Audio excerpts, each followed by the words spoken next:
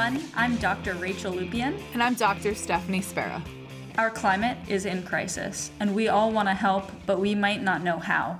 We're talking to people who have figured out how to use their talents to combat climate change in the hopes that their journey might inspire your own. This is How We Got Here, because the Earth needs professional help.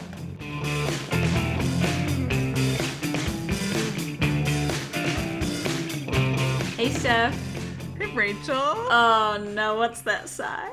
I don't know. No, I'm excited to see you.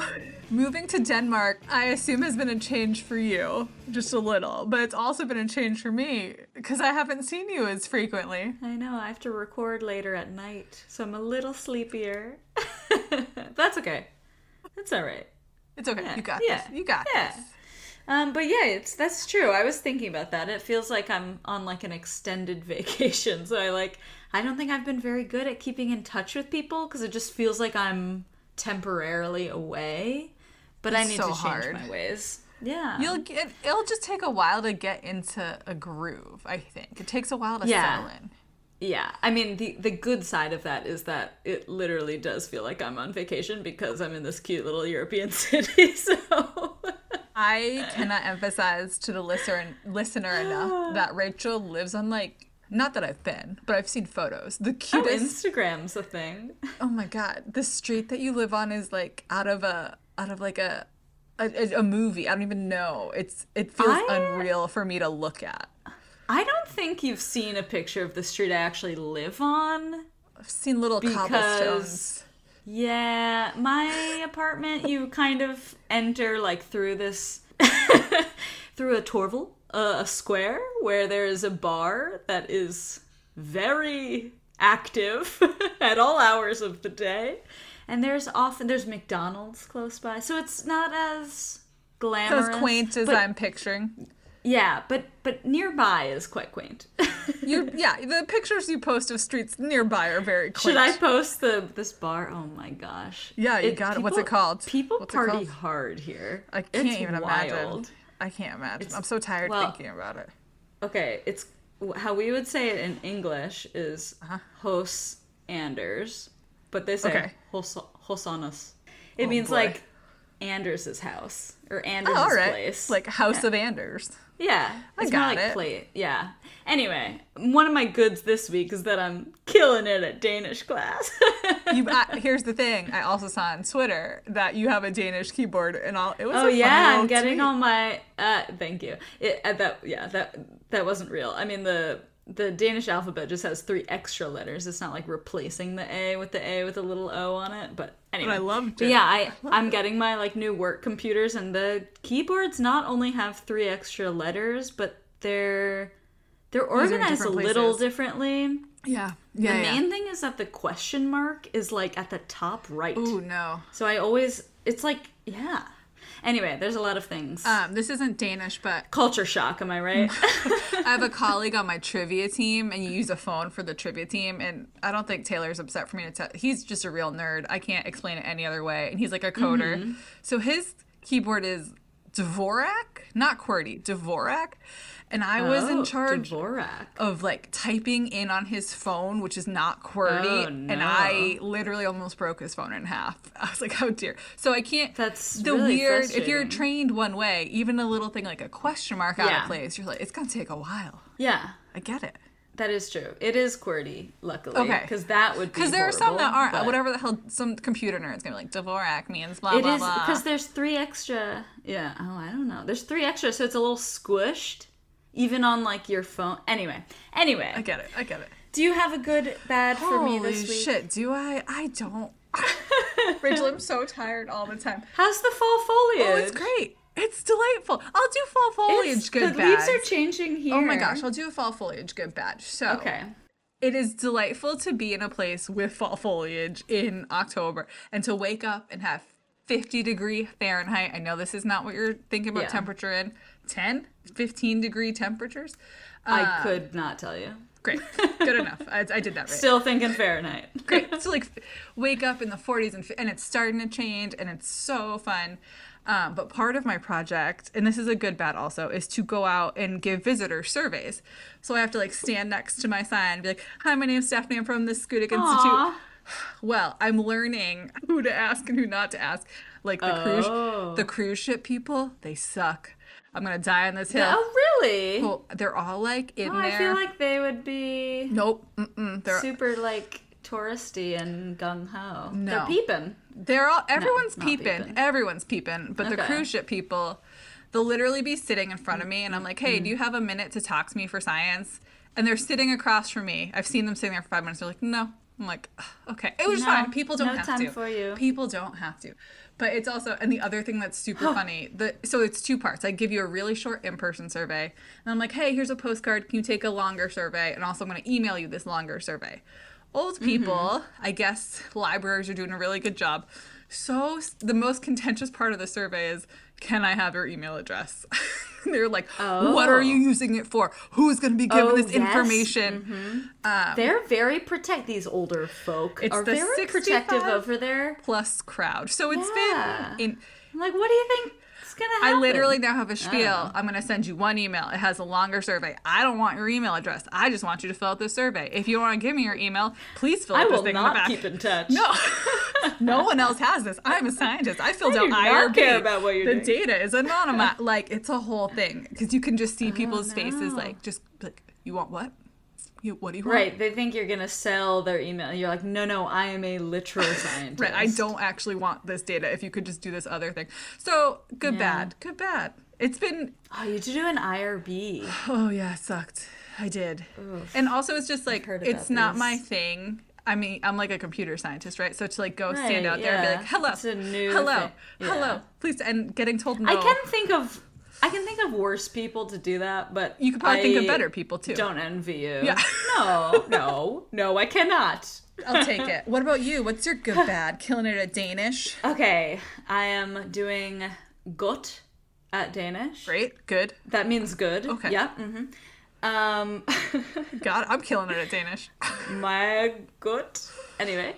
Very good. Is that very good? I convinced people, well, I had already convinced them to give me a bunch of money, but I spent some of that money, and it felt very odd. I was like, do I need to, like, ask somebody? Do I need to make sure I'm allowed to do this? No. But I guess the answer is no. Amazing. They just trust me to spend a bunch of money correctly. But yeah, so I bought an instrument. It'll show up in like January, hopefully. I thought you were going to say 2024, so here we are. Well, yeah, they say, I mean, who knows? Yeah, I gotcha. They first said 3 months. That didn't. Anyway. January is 3 months. So that's good. Other than that, oh yeah, 3 months. Yeah. You're right. Other than that, I made it through my first month as being assistant professor, Which honestly is a lot. I feel like, yeah, it's a lot, and I'm very grateful to everyone in my department who is like well aware that it's a lot, and so they are trying their best to not make it so much for me. Yeah. And I greatly appreciate that, but I do still feel like, you know, it's the moving to a different country. I still get lost in the building. Yeah. I don't know the language that is being spoken 50% of the time around me. And it adds up. So I'm just feeling like a little dumb all the time, you know? You know the feeling? I do. My admin coordinator, I'm 3 years in, she's like, you can't keep using your new as an excuse anymore. Because I still do.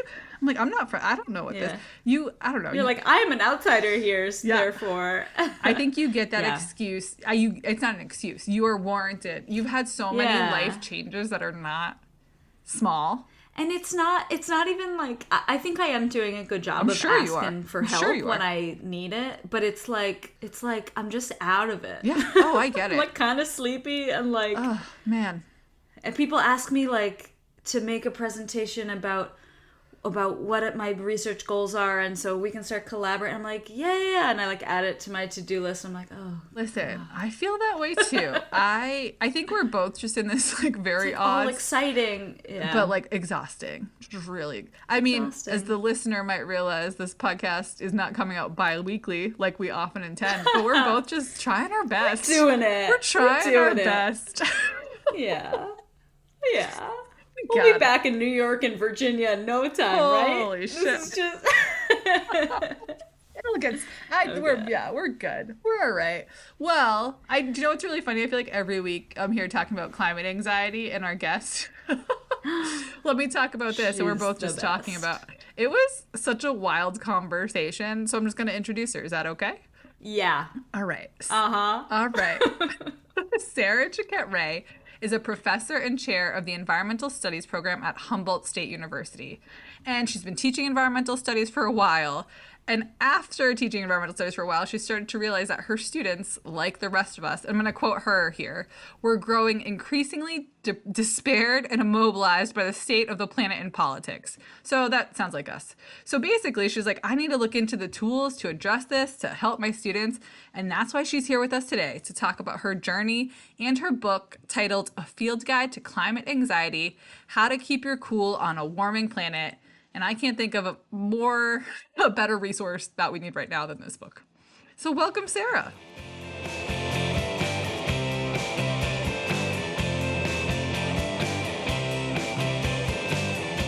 Hi, Sarah. Hi.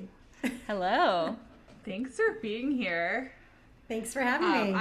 Yeah, of course. And the listener does not know, but you were just so resilient, which is a word used a lot in your book, but like through 26 full minutes of tech issues, and you persevered. We did it. We're here. We're just really grateful. You took that time. You're taking this time. Yeah. All of it. Very grateful. It was fun. I needed to learn those things about my computer anyway, so it was good. New computers suck. What a positive outlook on life. Yeah. Everyone check your sound settings. They're miserable. Okay, what do you do? What's your job title? Do you have a business card or a LinkedIn? Does it have a name under your name, a title under your name? I know I don't have a LinkedIn. I feel like this is one of those FOMO situations where I'm like, do I need a LinkedIn? Not. Oh no. No, you don't. No, you don't. No, I don't have LinkedIn, but I do have a title. I have a title. That's professor and chair of environmental studies. Oh, yeah, sure. Feels Have pretty. you watched The Chair? Yeah, a chair. Have you watched the Netflix have show? you watched? so have good. you watched the show? So I good. So also good. loved it. I had So good. colleagues who were like, too real, and I was like, but delightful. Yeah, I want it to be real. I love the fact that somebody made entertainment out of our suffering. They noticed us. And the whole the gender stuff and the race stuff was just like so spot on, and it's so everybody's life. And I was like, oh, this is not just my crazy institution. This is all the institutions. So Great. okay, maybe that's better. I don't know. I think that's I don't know. We're all in this hell together. Rachel's about We to can't start her escape job it. as an Yeah, assistant I'm professor. about to You start ready? as an assistant professor. I'm so ready. I'm going to start off as the chair. Low expectations. Keep those expectations real They're low. Oh, they're low. That's how I live my life. So, okay, as a professor and chair, what do you actually do? If somebody behind you in line at the bar or at CVS, what do you tell them? Oh yeah, I tell them I'm a professor and chair because I own that. up. I own that. And Okay, in what? in this thing, environmental studies, and usually the cool thing about environmental studies is that in this day and age, most people kind of know what that is. There was a moment there where people were like, "What's that mean?" And it used to be that people just thought that meant science, like environmental science. right. Oh, I know what that is. I think I can maybe imagine that you go Or and took a unit on that in Outside. high school. yeah, like I can go and Physical you science. go and you measure samples of things, or you test water quality, or you count bugs or something. And Sounds fun, honestly. sounds awful to me. This So is not me. having spent enough time with a microscope, I can tell you, not going to happen. And frankly, not even. I don't even enjoy being in the field. I'm one of those weirdos. But yeah, okay. I'm a humanities person. So the big thing that would have to be explained to somebody in the CVS line is I don't measure stuff or look under a microscope. I'm a humanities person who does the environment, and that's where everybody starts to go cross-eyed and wonder how is that even possible. So that would be the explanation point. It would be like, oh yeah, religious studies, how do you do that in the environment? And how do you do English literature in the environment? How do you do All related, yeah. critical race theory in the environment? What's all that, Would so. you call yourself a humanities human at any time? Yeah. Oh, I like that. Okay, great. Yeah. Cool. And even like a humanities human. Oh, Oh my God, Triple H. My mind was just blown. You just watched me. Oh my gosh. Well, what I find so funny is when people say, "Oh, you're a humanitarian." I'm like, "No, I'm humanities, but I'm not anti-human." We're pro humanitarian here. Yeah, I do. That's good too. That's a good stuff. That's donations go to humanitarian causes. So. I love it. Do you like hummus? Do you like humus? Anyway, I like them too. We can move on. I like that too.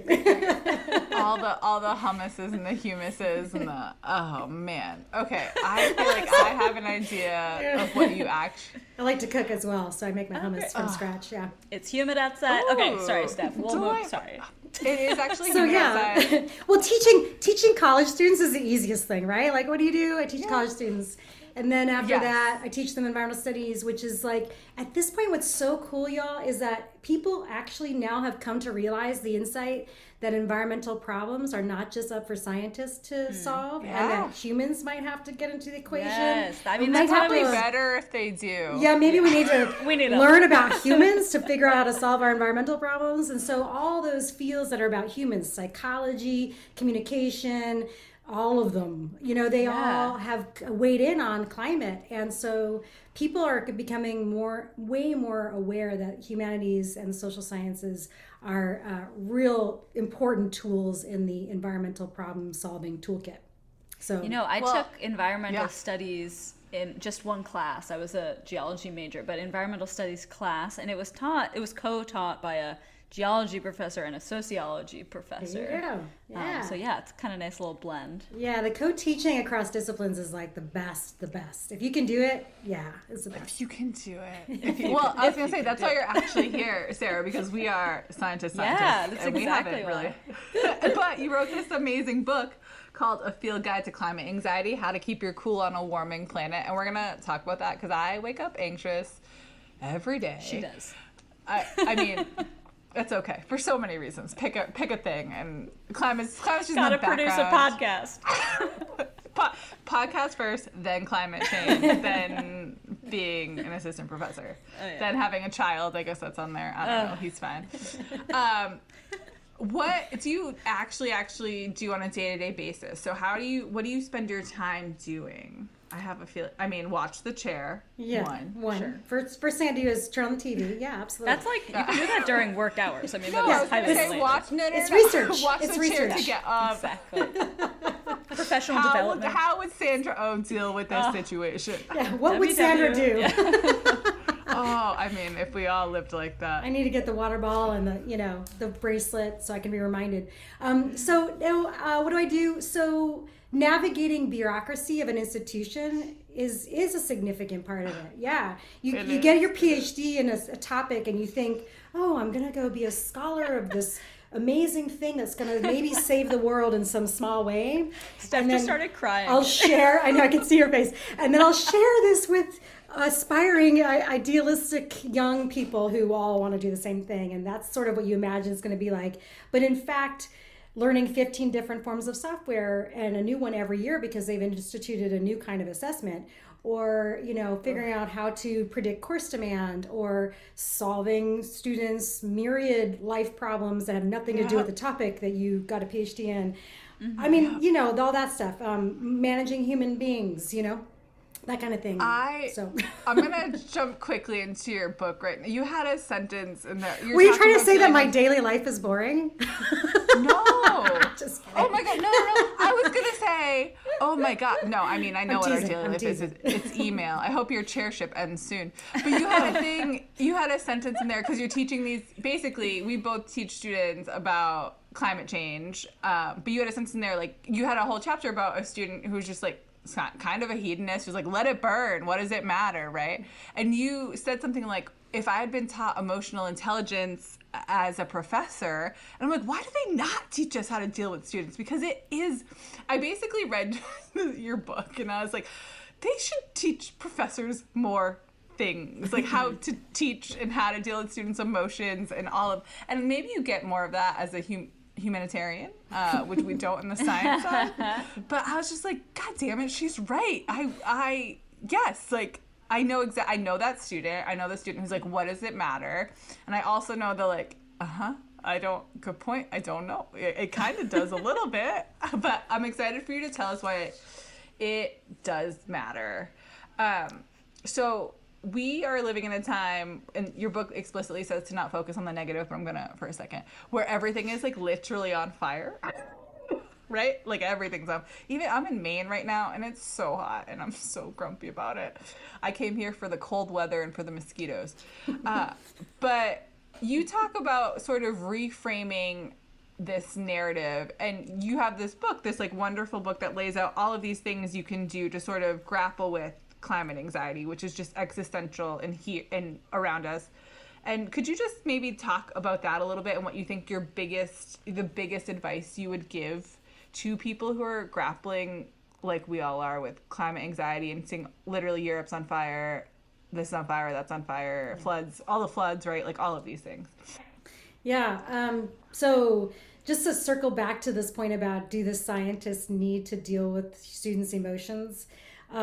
It's amazing because for many, many years as an environmental humanist, I felt like the mandate of the humanities was to convince scientists that we have something to offer and maybe invite us to their classes sometime to speak to their students about something, much less like be You're welcome in my class anytime, but Sarah. It's so interesting since the climate anxiety focus, since I've turned to focusing on your students are freaking out, you're going to need some new tools because it's a different ball game than it used to be. Like it used to be, get them to care, and the modus operandi for getting people to care has always been, especially in the sciences, just give them the litany of all the problems, and like show them the data. Here's like data. It's bad, people. It's bad. As if your students are like the far right wing 7% deniers. And it's like, no, those students, turns out they are no longer ignorant about climate change. They come in fully informed. Climate change is in the K through 12 curriculum now, most places, and many of them are either in denial because they're totally freaked out and they don't know what to do, cognitive dissonance kind of situation, or they're in that state like you described that student in the book who's just like, there is no place to put this, so my emotional responses are going to be, all of these other things. And so the need for that kind of emotional lens on how our students are encountering the content that we're delivering is actually higher in the sciences than any other. I've never had scientists want to talk to me so much as I have since I've written a book on climate anxiety. They're like, yes, that's the problem I'm having in my classroom. Can we bring that in? Can we figure this out? And I've really valued that. I've really valued the fact that so many science educators are thinking about this question. It's really alive for them. It's so pertinent. I teach, so I'm that scientist who teaches a physical science, environmental science, intro to earth and how it works class, and like the end of almost every lecture is like, and here's how we've made it worse. And here's how here's the normal cycle and here's what we've done to it. Here's the normal cycle and here's what we've done to it. And you sort of just see, and my students are always like, what can we do? That like I make them write reflections, right? Because I know a little, I'm dabbling in like, let's think about how we feel, right? But I see every year. I sort of thought when I started like almost half a decade ago, being like, oh, my students are gonna give me hope, right? Like, what a stupid thought, because I'm like, they're young, they're motivated. But every year they're like, it's more kind of just like, F you, I inherited this awful planet, you tell me what to do. Like, I don't know what to do. And I'm like, yep. They're like, voting doesn't work, this doesn't work. And I think you get into that a little bit when you're talking about like small things matter, like what you do. And that sense of being given a responsibility that they didn't choose or want or is not of their making creates an incredible amount of anger and resentment and sense of betrayal. And they're carrying that into the class too. And the three of us are not. We're also in that boat. I feel like the adults in the room failed me too. And I'm not that young, but I'm, still feeling like, what do we do, people? I don't know. Well, even if it's not like a generational thing, it's still an individual thing. And we're in this moment where the people before us taught us some bad stuff and did some bad stuff, and maybe they weren't aware of it, but still. And so that sense of betrayal that they feel, that sense of things being really, really bad, and not having solutions focus. I think it's almost ethically. I feel that all the time. Yeah, and it's like it's actually ethically dubious, I think, for educators to just leave students with the problems and not take care of what that actually does to them. Or at least point them to resources. Yeah, it's really it's the old school way of doing environmental education, and anybody who studies psychology, communication, pedagogy, climate anxiety, those topics, like the whole cluster of these things, knows that this is actually a self-fulfilling prophecy kind of situation where the doom that you're describing will be exacerbated by the fact that these students have that feeling of what psychologists call pseudo-inefficacy, where if you tell them the problem is so big that they can't fix it, they won't even try to fix it. And because so, why would you? Why would you? Right? Like, why would you? Right. And if so it's like too big. So this notion that you could get people to act by telling them that the problem is so big, which is what most people are doing all the time because the problem is so big and they feel like they're being honest about the problem, is in fact backfires. So that's the real challenge, to try to educate people around, you might be thinking you're telling everyone the truth about climate, but that actually can backfire and make people less capable of engaging on climate. And so that's the real hook, I like that was really interesting where you emphasize like storytelling is so important, and this is where the environmental humanities comes in, because it's like the stories we tell ourselves and how we motivate ourselves to do something, or even like the decisions that have been made previously is because the narrative has been so poor around this issue where it's just doom and gloom, and people are never I think you got at this too, people are never really motivated to do anything out of guilt. Like you could do something for a little bit, but it's not going to last. Like to be motivated over time, it has to be out of like, does this bring you joy? Are you proud of this moment? Like, why are you doing this? Like, it has to come from within. But do you have any, like, what would you, to those of us like me, who I'm putting at myself, who are truly in that same boat, like pissed off at everybody in Congress all the time, right? And like, just sort of like, how did we get this far? How did we get here? Calm me down, I guess. What do I do? How do I calm myself down? I can do some breathing. I know that. I do that all the time. No, actually, it's interesting. I find I can only access the deep breathing once I've had some intellectual work done. So I'm going to treat you the same way, Professor Person. The thing that I find so interesting about that, because I'm there all the time too, right? I'm there all the time. And I will even sort of get tempted into the rabbit hole of despair, where I'm like, okay, I've built some tools, so bring it on. Let's do this. Let's see how hard I can go. It's like, let's bring on the bad news. Okay, I'm ready. Let's go. And I turn on the news and I do it for a little while, and then I do this thing. I do kind of some mindfulness where I'm like, how is this making me feel? And I really I use it as like an experiment. How does this bad news make me feel? Or like just listening to what's happening anywhere in the news at all, in any way, shape, or form, social media, news, New York Times, television news, like whatever format the news is coming in, is designed to make us feel bad and doom and gloom, because our negativity bias and our amygdalas back from our reptilian brains wants us to focus on that, which then creates the demand that therefore fuels the supply of what media will give us. Right. So it becomes this terrible cycle of doom and gloom and doom and gloom and doom and gloom, which isn't to say that the things that are being reported on the news are not true things, right? It's not fake news. I'm not talking about fake news here. I'm talking, those may be true things, but they are a particular way that they're being told, and they're only one little sliver of truth. Right. And so this notion that we live in a much more complicated, nuanced world where there isn't just one truth of terrible news. There's this whole other range of reality that is hard to package in news. And it doesn't get eyeballs in news or social media. Yeah. In fact, outrage gets the most eyeballs. What we call negative emotion things. If you code for what gets the most circulation around social media, it's always negative emotions or uncomfortable emotions like outrage.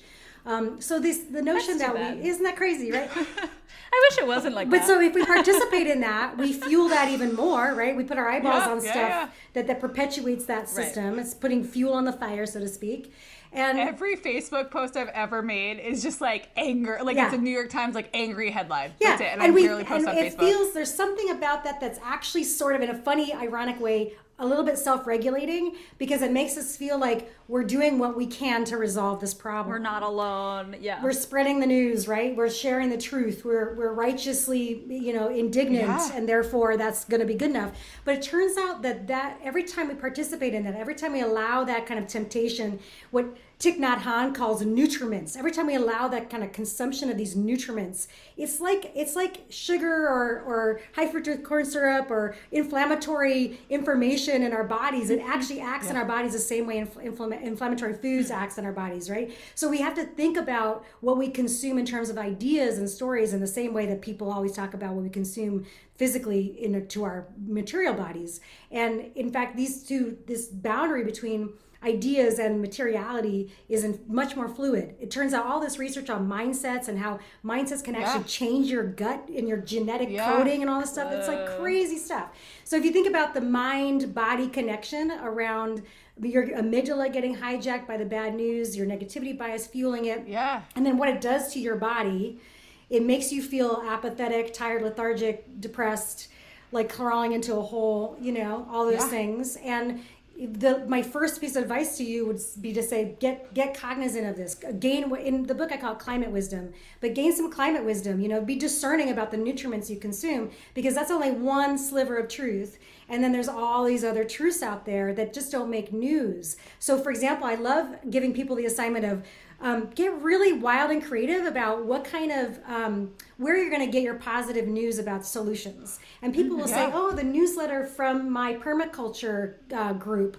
Or they'll say, oh, when this particular group of kids that my kid hangs out with, they're my new good news people, know. And Thich Nhat Hanh actually has a great poem called "The Good News," and so I recommend that too. It's just we're making the good news, right? So we're look to what we're doing as a community and the good news we're making, And so you're making good news right now, for example, right? So it doesn't you have to think creatively about what counts as good news and where we're getting our stories. And I love the work of Adrienne Maree Brown here is so important to me. Right. Adrienne Maree Brown basically says, feed what you want to grow. And my strongest advice to you is if you're putting your attention on bad news, that's bad news is going to get bigger, not just in your head, but in reality. Right. So feed something else. So it's like, let's not doom scroll. Everybody stop. Get off that rabbit hole. And then also find places that are positive. And I think you got at this a little bit in your book too. Like, you can't wake up one day and be like, I'm going to solve the problem and I'm going to see the impacts. Like, small things matter. That's really important to just remember. And I think the other thing that I liked a lot was like practice gratitude and like don't be this is not how you phrased it. I'm not an author. But it was something like don't be miserable all the time. Like find laughter, find joy. It was not. You wrote it so much better than that. It was basically like, along with practice gratitude, it's like create the world you want to live in. Like find your own purpose. And like make sure you're like looking for, like you said, looking for good things, but finding humor and just like embracing the little moments. And I think these are all really important things to remember when other things. Yeah, and I would add a caveat to that because, of course, I wouldn't want. And there's always something else, right? The notion, like the toxic positivity possibilities of that idea, are not where I'm going with that. And I recognize that some people have clinically diagnosable situations, right, where depression, anxiety mean that this is not something you can just decide about. Turn off. But notwithstanding all those folks, right, there's a certain amount of, I think, what I see in some of my students in particular, and also activists and generally the sort of performativity of despair as a badge of your seriousness with which you take the issue. It's really, it almost to me feels like the choice to be miserable as part of the activism. But when we realize, when you look at the science, that people don't, that leads to burnout, and the people like chimpanzees and all kinds of other, rats and all kinds of experiments require positive chemicals to happen in their brain to keep coming back for things for more. This is where I love pleasure activism, again, Adrienne Maree Brown's work, this notion that we will stay in the game for the longer haul, the more pleasure we get out of it. And that doesn't have to be the kind of like what might be considered kind of quick fixes of dopamine hits of pleasure, like Netflix marathons or whatever. I'm not talking about that, but the sense of the sort of mirror neurons that happens when we get together with people and we're all working on the same stuff, and the pleasure we get in it. And what you say about gratitude, what I really mean by that is that sense of that high, that endorphin kick, whatever you want to call it, that you get when you see the successes of what you have done. I think we don't celebrate our achievements enough. We're in a constant level because of capitalism, because of productivism. We're in a constant state of not enough. Like social media. This other person has more. I gotta do more. Right. I gotta work harder. I'm not doing it. Activists are the worst at this. The problem is so urgent, and my time is so limited, and I'm so small that I have to make up for all of that by just burning the midnight oil and just burning out and working so hard. And I'll never sleep. You'll get emails from me in the middle of the night, and that's how I'm going to do my work. And I think that young people are finally coming around, or I hope many of them are, to realizing that this is a lifelong challenge. This isn't like the revolution is going to happen by the time they're 20, and then they can sit back and have a margarita on the beach or something for the rest of their lives. They're going to be doing this for the rest of their lives. Then they can play. If that problem gets solved, then I'll be able to relax, or then I'll be able to have pleasure or laugh or love or whatever. It's like integrating play and community within this activism, and then realizing small things are just as impactful, right? Like those are all really important things to remember. And celebrate the small things. Celebrate. I got up this morning. Yeah, I do that a lot.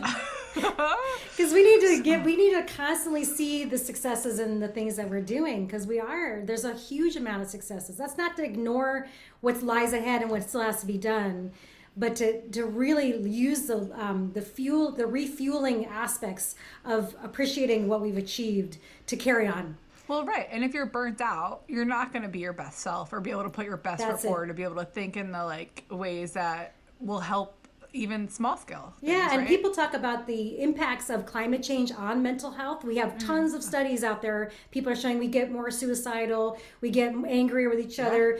All these things are happening as mental health impacts of climate change. But what people don't talk about is the impacts on climate change of our mental health, right? Like we need our mental health to engage with climate change. And so it can be a vicious cycle unless we can stop that, Oh, what an awful positive feedback. Sorry. I know you're scientists. You love think about positive feedback loops. Yeah. I did do a circle with my hands, so I was trying to get there. You made the positive feedback. I'm looking for them in it's a circle. Anything. Yeah. So Sarah, what initially got you interested in this sort of climate work? Because you were a religious studies major in college, right? Yeah.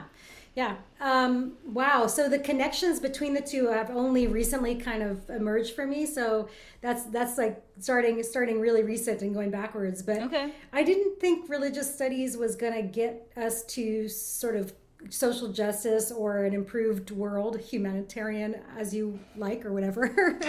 So which is so strange because everybody I studied in religious studies, all the sort of people I said, Martin Luther King and Gandhi and all these people, they were really engaged in politics. So it wasn't like you take what people in the religious world called spiritual bypass. You take your sort of navel gazing inner journey as an excuse to not engage in the real world.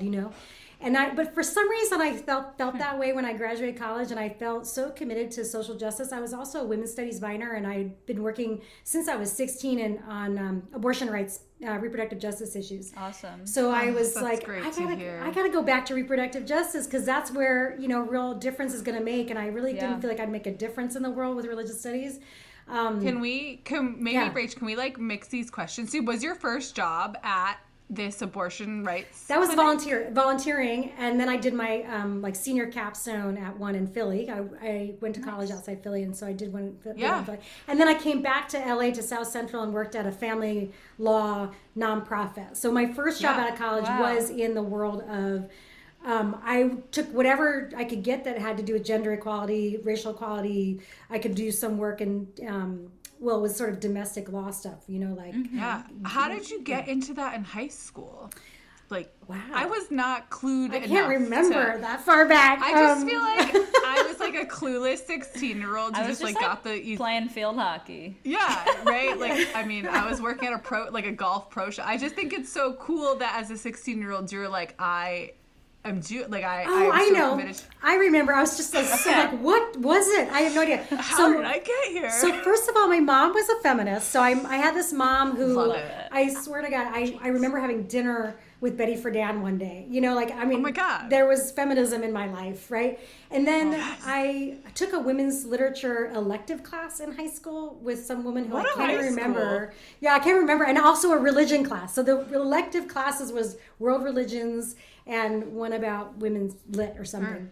And I remember just being like, yep, this is my thing. I'm a feminist. This is what I'm doing.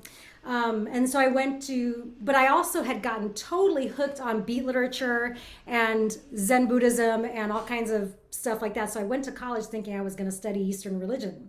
And I did. I was great. It was great. And I did that thing. I showed that college. I think I read like 5 different translations of the Tao Te Ching or something. I was just like, this is the best stuff ever. Was your mom super cool with you being a religious studies major? Yeah, totally. I could have. Yeah, totally. Oh my god. My dad, not so much. He was like, "What are you gonna do with that? Why aren't you an engineer?" All the time. So that whole like, "What will you do with that major?" line goes deep with me, you know. And the funny thing is that I really was because of my privilege. I have college graduated parents, PhD parents. They basically kind of told me, I got the impression that you go to college not just to get a job.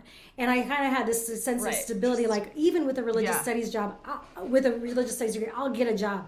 And honestly, I graduated at a time when the economy was great. I graduated college. So not 2008? Yeah, so right, exactly, right? Or now, I guess. No, right. And actually, there was, people coming out of college could major in kind of anything and still get, it's one of those things. It was, So my first job out of college was in South Central LA doing sort of family law type stuff. And then I wanted to go back to graduate school, and I did an American Studies where I focused on social justice. And then I ran into a woman who was a geographer, a human geographer. Ooh, geographers are the coolest. Human geographer. Sorry, I know. I love geographers, yeah. And she, her name is Diana K. Davis, and she's now at UC Davis. And she was at UT Austin when I was there, and she taught several classes I took on political ecology. And basically her argument to me was, if you care about social justice, you gotta pay attention to this environment stuff, because this environment stuff has a lot of social justice stuff going on. It's not just for the scientists. It's all related. Yeah, and I thought, oh, okay. And I still wasn't down with the religion connection to that. I still wasn't doing anything with religion. Right. And then when my students started freaking out about all this stuff, I thought, this is serious stuff. And I was in denial about climate change myself. You asked earlier about how did I get to climate change. I actually wrote my papers in graduate school were like critiques of climate change as a way that the environmental movement was using alarmism to get more, obedience in people. Like I was a real critical of the spoiler alert. Yeah, you were right. I was so now we have these. This was ineffective. The justice, like if you look at the climate movement from a justice-oriented lens, the justice question in the climate movement was never central until very recently. I was like, absolutely. I don't care about climate. That's not where environmental justice is at. Climate change is for privileged people. Environmental justice is where it's at for me, and that's what I wanted to think about. And climate didn't really come around to me until the justice argument became central to the climate movement, and my students were saying, all of this stuff, my students taught me this, right? All of these things are interconnected. The justice problems, the authoritarianism problems, the refugee stuff, all the things that they're getting news about all seem to be under the umbrella of climate, with getting worse by climate. So that was when I thought, one sort of easy lens through which you can understand all of these things and try to tackle all of them might be climate. Maybe I should give it another chance. If the environmental justice movement is taking on climate seriously, then I took that lead from them. And we saw that happening in like the People's Climate March in 2014. We see that happen in the youth climate movement, Standing Rock, all the places the movement's been doing that work of combining climate with justice. And so that was my first entry point. And then when my students were barely when I felt like I was having to be like a therapist to students, you're going to be okay. Yeah. You can find solutions. This training is going to set you up so great. It's going to be awesome. And I started to be like, no, they're not believing it, and I think maybe I need better tools. And so that's when I went and did the research on climate anxiety. I didn't even know that was a phenomenon until I started thinking, what's wrong with my students? Is that in grad school that you sort of... No, this was... This started happening probably around 2013, 14. And yeah, that sounds right. When thinking about like when I actually started to hear like EJ's environmental justice is like a real thing that people should. Can I ask what classes you taught before you cared about climate change? Because you were still environmental humanities, right? Yeah. So I would teach. I mean, the environmental studies field is huge, and you can talk about a lot of environmental issues without ever bringing up climate. Climate's like new to the game, not from a paleo, not from you. Yeah, I was gonna say Rachel's like no. No, like climate actually drives environment, but okay. I'll have you know, right? Well, actually, I think you'll find. So for the discourse, right? Like in the movement spaces, climate was, I mean, Bill McKibben was, going after it, but everybody else who was worried about justice was like, we got to deal with this stuff that's right in front of us, people. Polar bears versus people, kind of thing, And so that polar bear on the iceberg, though. Yeah, the polar bear on the iceberg, you're like, oh. So there's a sense of the climate moving being about glaciers and polar bears and things that aren't really directly related to people, and that the energy going into climate change was taking away from social justice issues. And so there was a split. Oh, interesting. There was a real split in the social justice worlds and the climate worlds for some time, and there still is, honestly. So there's so I taught environmental justice, straight up environmental justice from a social sciences and humanities perspective. Sciences. Yeah. So I teach the critique of wilderness and what is wilderness? Yeah. I mean, that's my critique of wilderness. The whole wilderness thing was a thing. Like wilderness was the wilderness versus like nature is where we live, work, pray, and play. There's a sort of like environmental justice critique of wilderness from an indigenous perspective. Wilderness is actually stolen land. All that kind of stuff was my thing until that's awesome. Climate anxiety, which was really a response to students' inability to get through college. Environmental justice. Yeah. You can't even come to class. How are you going to be solving all these problems? Yeah. So when did you? How long had you been thinking and teaching on climate anxiety when you decided to formalize it into a book? Well, I think I was, it was a moment I had with a colleague at a conference where I was whining at her about how I was at a Cal State University that's really teaching focused and I couldn't do my research. I was all, I want to do my research. I know the life. I'm hand-holding these students so much through their existential journey through this content. I don't have time to do my EJ research, And I mean, I can't believe that I even was saying these things out loud, and now I'm confessing them to you. We are recording. It's on recording. Yeah, I'm not expecting you to edit that out. We have also all thought similar things, don't you worry. It's like you're kind of, privileged professor complaint, right? Yeah, but it's like tough, right? Because people put pressure on whatever. I completely understand because there's all this other different existential pressure on you about research. Whatever. Yeah, you got to get tenure and all that. So right around I think it was actually the year I was applying for tenure, and she said, "Well, since you're about to presumably get tenure, why don't you change your research to be about this stuff that you're complaining about?"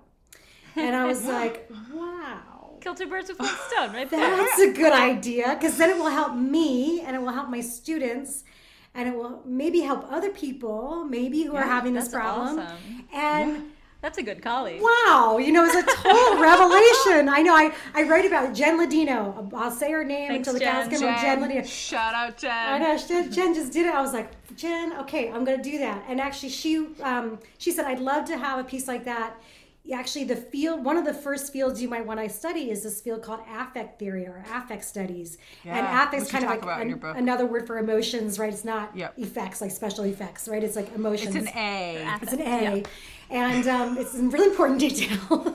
As if it wasn't confusing enough already. But yeah, so affect studies, I thought, was this thing that people who, I felt like it was a very privileged field of where people who study how we feel about environmental destruction, that's affect studies. And I thought, that's not my jam. That's not what I want to spend my time thinking about. But I realize now that I was very much part of this false binary, that emotion is something and spirituality is something that happens for privileged people. Gotcha. And, real justice on the ground work doesn't involve emotion, doesn't have time for emotion. Right. The emotions don't matter. Doing the work. Just surviving. Just doing the thing. Right. Yeah. And there is still a lot of that, I think, built into some activist circles, but most movement spaces that I pay attention to really center emotional resilience and spiritual fuel as a significant, it's almost non-negotiable in those spaces. So I think it's an unnecessary prejudice I had before. And once I turned to thinking about emotions and I was asking, what's going on with my students? Why are they doing this? What do I need to know about emotions to make sure they can get through this content and go out and do this work? And that's when I realized, we have all these hidden curriculum in our syllabi. Jen Ladino said, what if your syllabus is like a story? If you think about your syllabus, taking students through a narrative arc and their emotions with them, right? Where do we end up? What do we take them through and where do we end up? And I thought, we always talk about student learning outcomes and institutional learning outcomes, about where we want students to end up when they walk across the graduation stage. The course goals are this is what you're going to know how to do, right? But we never talk about how they're emotionally going to be able to emotional wellness do this stuff because we want them to fix the world, and it turns out emotions are the number one ingredient for any work we do at all. Wow. I am reframing my syllabus in my head to not end on such a doubt. I feel like my last week is the world is on fire, and now it's not gonna be that. No, it's not. Well, it's so interesting because since I wrote this book and I had this whole critique about the ending on hope trope, right? There's and I think ending on hope is better than ending on doom. So which is what I do. So there's a preference there. But it's been interesting to have people bring in the psychology or emotion dimension first week of the class now. So people will say, I used to start with the science. Now I'm starting with emotional intelligence. Sarah, would you come on week 1, not week 10? It's like, they're swapping it around. It's still cool as people start to see their syllabus as the story they're telling and be more deliberate about it, using all this data about what emotions actually do to decision making and behavior change.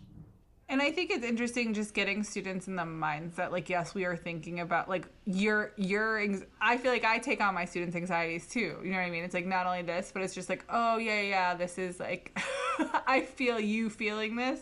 So maybe if you frame just sort of like you were saying, right, with the doom scrolling, right? Let's not, or you didn't, I'm putting words in your mouth per usual.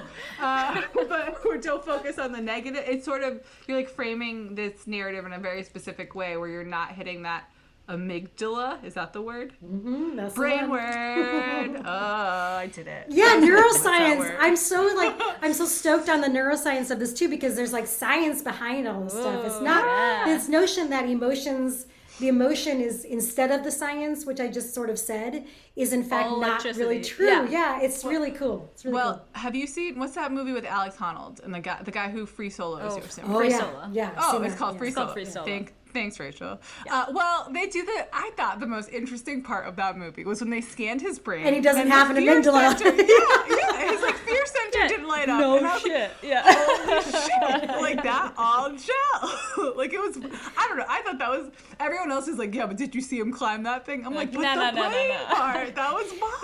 You're that's the only thing keeping me back from doing that. Yes, that's the only thing. My amygdala. I think I have the parts of his brain that he does it. My amygdala. So that I want to speak to that actually, because the amygdala, the fact of the matter is that we are inclined to focus on that stuff naturally, and so it serves us and it serves the planet, to actively work against that as like a discipline. It's like martial arts or it's like a Zen practice. You gotta like actively be in a different story. And you know, spiritual leaders from forever know this, right? Like Joanna Macy, my favorite Buddhist, you know, social justice activist type, she talks about needing to live in a story of the great turning instead of the story of the great unraveling. And it turns out neuroscience backs this up. If we live in a story where things are looking up and people around us are all holding hands and doing the work together, we are actually far more likely to bring about that reality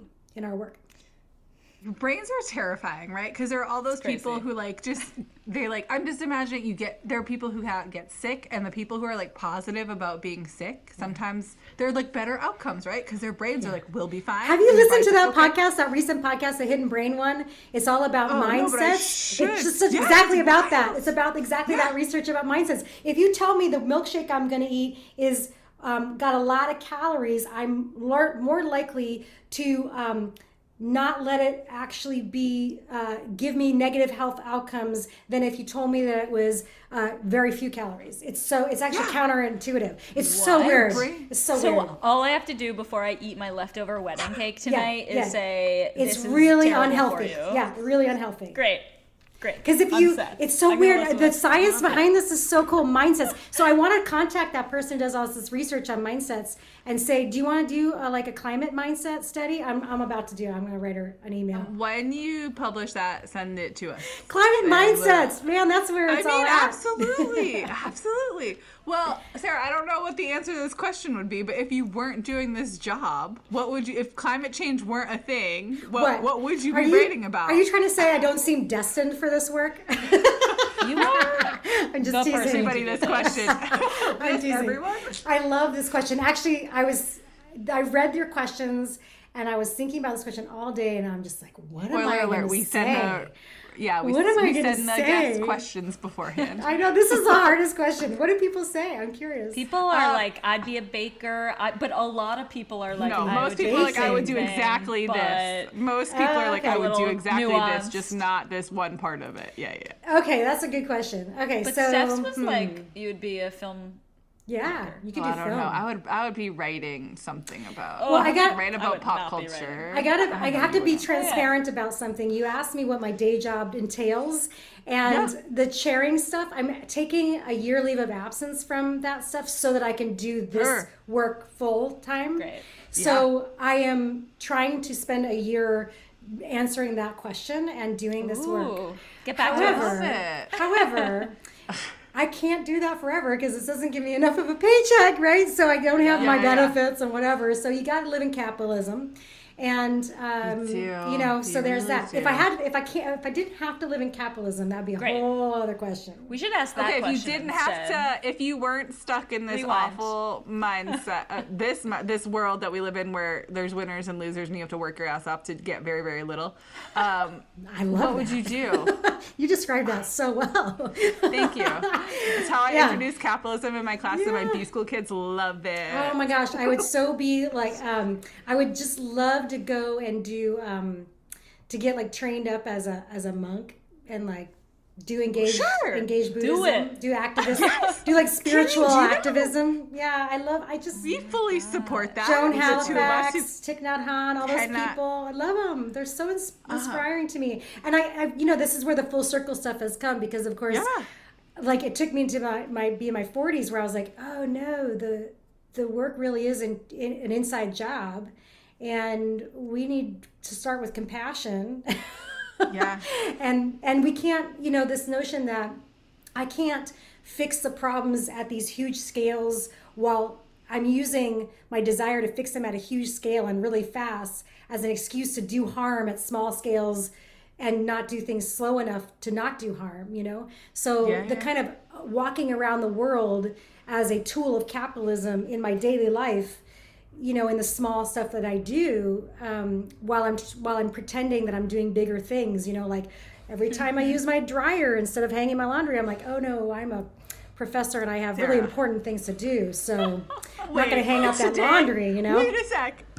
Today, you did that. I hung up the laundry just for the first time ever in my life. Wow! I put my laundry on, and I thought Rachel's moving to Denmark, and I thought in Europe they don't have dryers. They don't do this there. Yeah. I think I have a dryer. And I'm not saying, I'm not trying to, we shouldn't be righteous about this. High efficiency. No, I'm not It's being like righteous. small. I'm never going to do it again. It took so No, much time. I know, exactly. It takes so much time, and we have kids and careers, and we live in capitalism, so who has time for that? I totally get We that. have things to do. But yeah, we have things Can to our do. very small stipend of having you on this podcast support you for months to become a mom?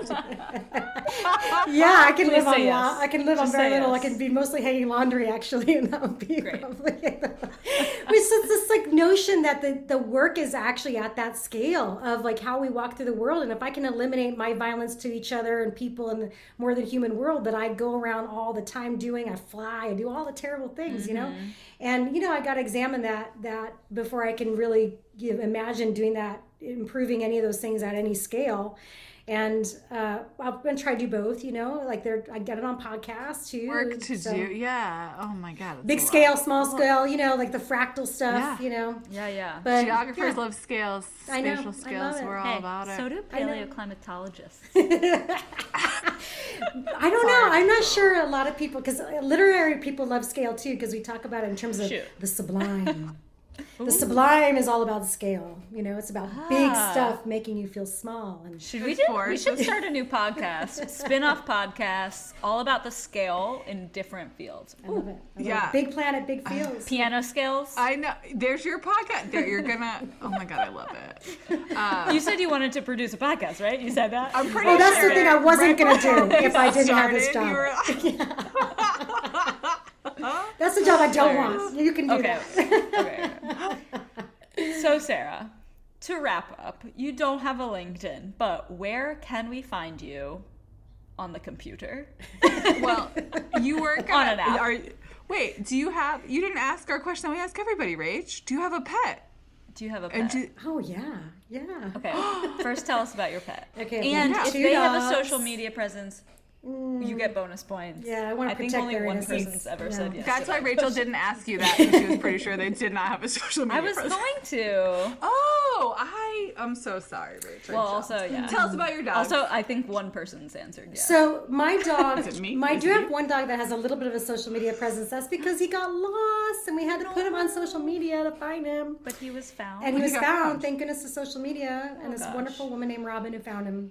Thank you, Robin. I love the shout outs, appreciation everywhere. Shout out Robin, shout out Jen. That's Buster, my little pandemic foster Buster. fail. Yeah, it was a foster fail. I was like, we're gonna foster this dog, and Yeah, I'm gonna right. prove to my kids that little dogs suck. It's gonna be awesome.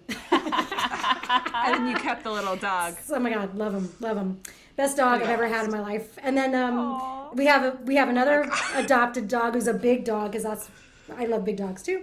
So that's Lupin, the big dog, and then we have a leopard gecko that doesn't get So any more many love. pets. Does anybody want our leopard gecko? And I have 3 rats that I'd like to get rid of. Honestly, these 3 kids rats? I have don't take You care gotta of those make animals. You know, man. you'd appreciate 5 them more if you chickens. had them on social media. Yeah, how do maybe you I need not to have have a an person. Instagram account? Those rats are really cute. I bet they're smart. They're Very very funny, cuddly. They're cuddlier than guinea pigs, heard rabbits. They're the best. Guinea pigs. No, and I have 5 chickens. Yeah, they give You us have eggs. so many pets. I know. Okay. And now I'm not even is the talking. list I got the worms in the compost too. I think of them as my pets. Yeah, I take we care of them. No, we temporarily moved to Maine for 4 months because I'm on the pre-tenure leave, and my husband the worms were his priority number 1, finding See? a home for the worms. I know, you don't We have a mess cat and around. a dog, but The worms should are. we? I mean, I feel like you should put your pets on social media. Rachel, think sorry, they- I interrupted your question. What was your original question? Before I Oh, forced you to we're talk about on the pets. computer. Yeah. Yeah, that's not LinkedIn. Yeah, I have a website. It's sarahjaquetteray.com, but I We'll don't link to it. I don't really keep it very well updated, but it's okay. It's okay. I got to get my media savvy going. And I do have Instagram, @jaquetteray, and Twitter, same thing, @jaquetteray, and then Facebook has a page for the book, A Field Guide to Climate Anxiety. Oh, awesome. Yeah. We'll Put link that to all on there. all. Yeah. We'll also link to your pet's new social media. Send that Instagram our account. way. Great. Okay. I'll do my best. @JaquetteRay_zoo. Right?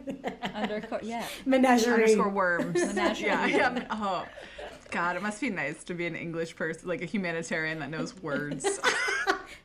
Well, actually, it's funny you should say that, because one of the things that happens with science folks is they're like, I didn't get trained in this messy human stuff of emotions and my students' emotions. Yeah. So please come and tell them and me what to do about this. So it's really been a journey, really amazing. I love all these scientists who are like, yeah, this is really important and cool stuff. So I appreciate that you both are having that thought. We appreciate you. Thank you so much for joining us. Thanks for having us. Thank you for having us. I wish you could come over for tea. Oh my God, that'd be amazing. That'd be amazing. I accept. Well, you could hold my chickens. They're also very tender.